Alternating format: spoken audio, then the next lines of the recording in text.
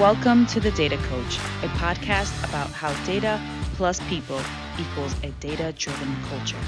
You'll hear from me, Lorena Vasquez, a passionate data lover and advocate for data-driven organizations, and now your data coach. Hello and welcome to another episode of the Data Coach Podcast. Happy New Year 2020. I hope you are as excited as I am for even more episodes of this podcast.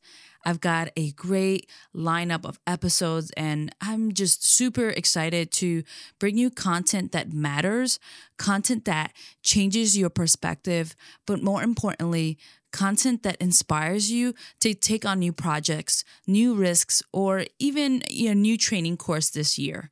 So I'm excited for it. So let's actually get going and start off the year. We're going to start off with a question, as usual. What do you do when you don't have $200,000 for a data scientist? $200,000 is the top end of the salary range, but don't let that fool you.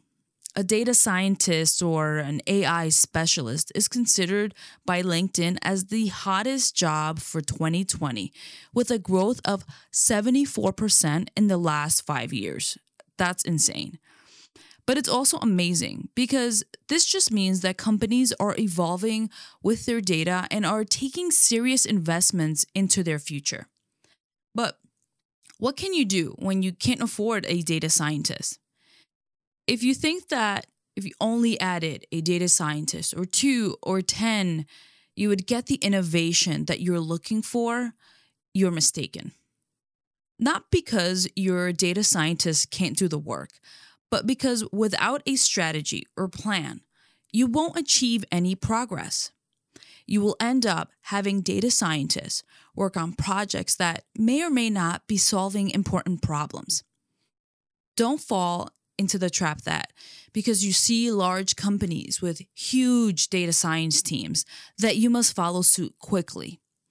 I was at the AI Summit in New York City back in December in 2019, and Target's chief data and analytics officer was giving an overview of his organization. Now, don't let the numbers scare you, but Target has 1,000 data scientists. 50 of those are PhDs. Like, for me, that's the largest number I've ever heard. But what I recalled from his presentation is that they actually have a focus on the problems that they are trying to solve.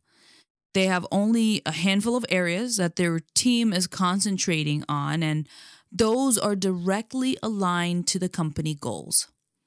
That was the key takeaway for me. It is not about how many data scientists you have. It is whether or not you have your projects aligned to your company goals. So back to the question I first asked. What do you do when you don't have a $200,000 data scientist? Let's start with where are you in your data journey? What types of analysis are you doing right now? Is your data in a great place?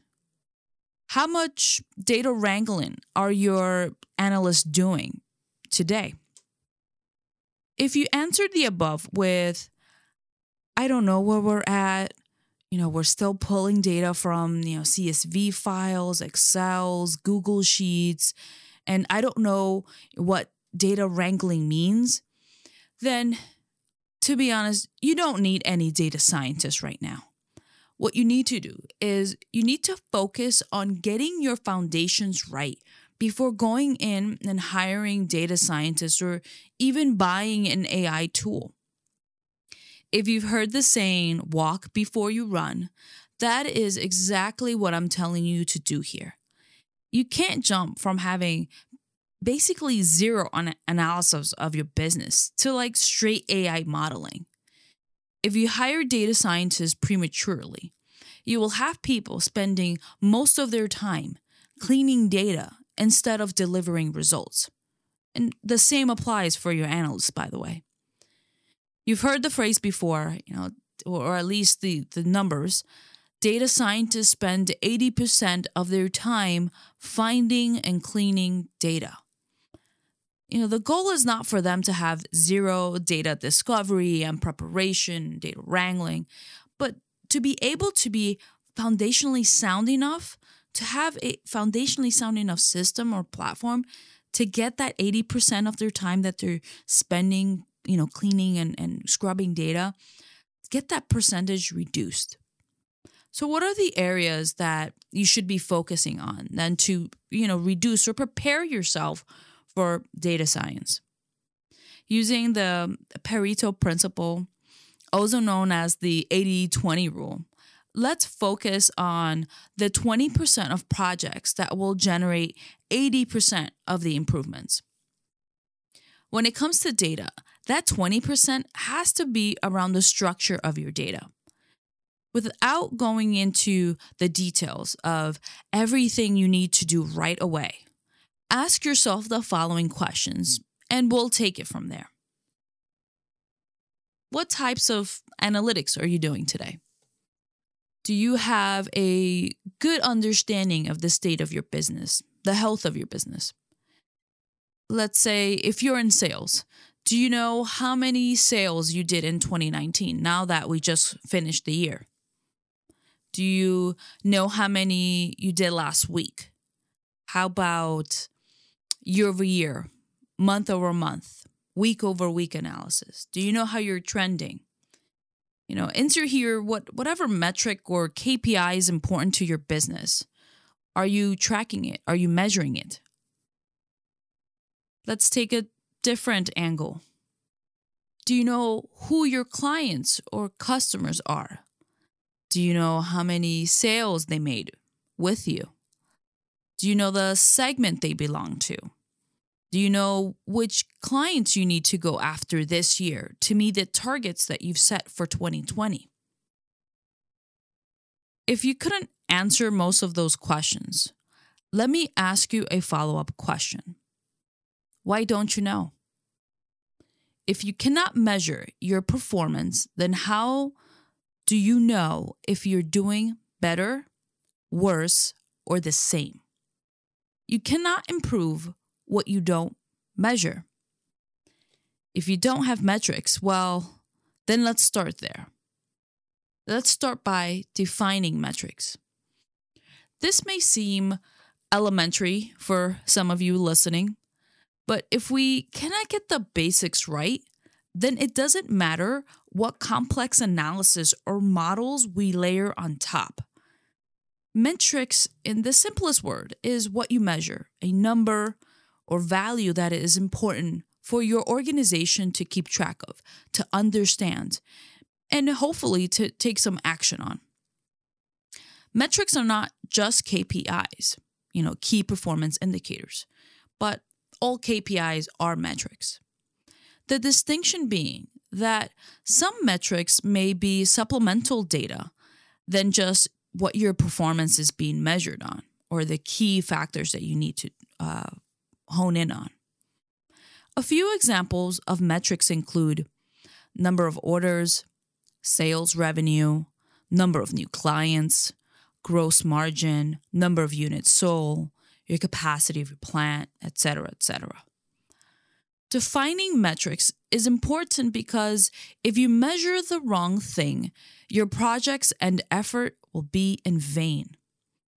Let's take an example of a small supermarket chain, something that we can all relate to. The measure that the supermarket owner is focusing on is the number of sales that they do. There's nothing technically wrong with keeping track of that number, but really think about, is that a number? Is that something that tells the supermarket owner the full health of the business? I don't think it does. And I'll explain to you why. Number of sales relates to the number of purchases people have made at the store. If that number is 100, can you tell me whether the store made money, lost money, or broke even? You can't. The number of sales they did can probably only help in, I don't know, maybe staffing the supermarket. In the case of the supermarket here, the owner needs to be aware of gross margin, inventory per SKU, the basket size, and the frequency of their buyers. Those are metrics that the owner can review to understand the current health of the business, understand what to order next, understand what the buyers are doing at the store, which can be used for, the grocery circulars, and trying to understand really how much money are they making and they're taking to the bank. As you're defining metrics, you need to find out if you have that data. The worst thing that can happen is that you're relying on some data for your metric and you don't even have it. But, back to my previous point, if you can't measure it, you can't improve on it.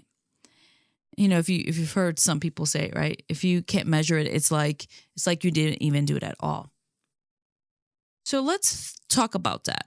Let's figure out then, where is that data? You'll feel like Lewis and Clark going on an expedition to find your data, but to be honest, it's needed. My first step is always start with your engineering team.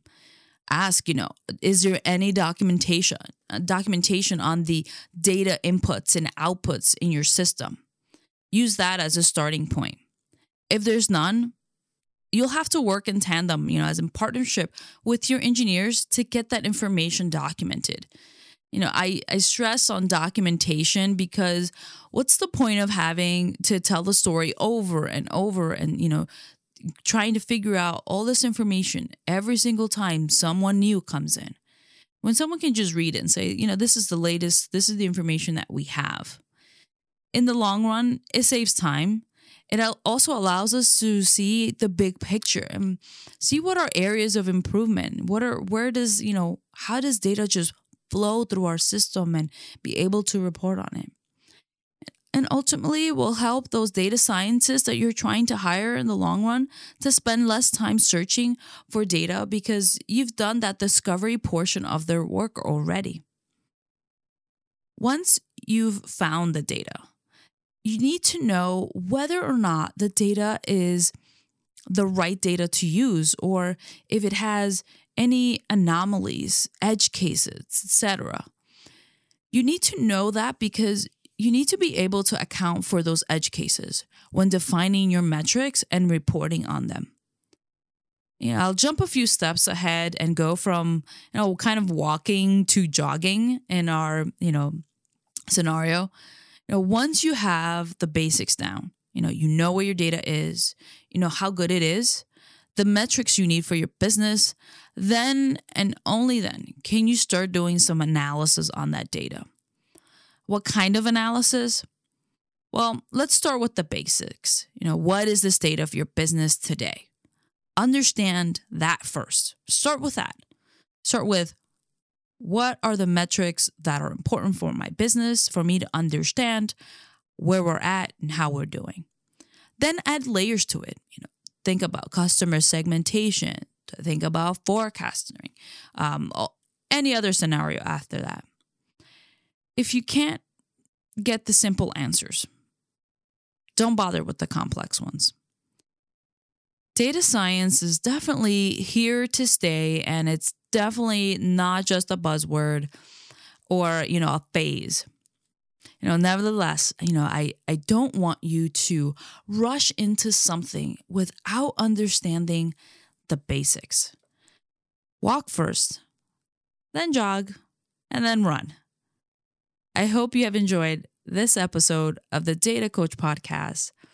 Let me know what your thoughts are on this topic, and don't forget to subscribe. Thank you.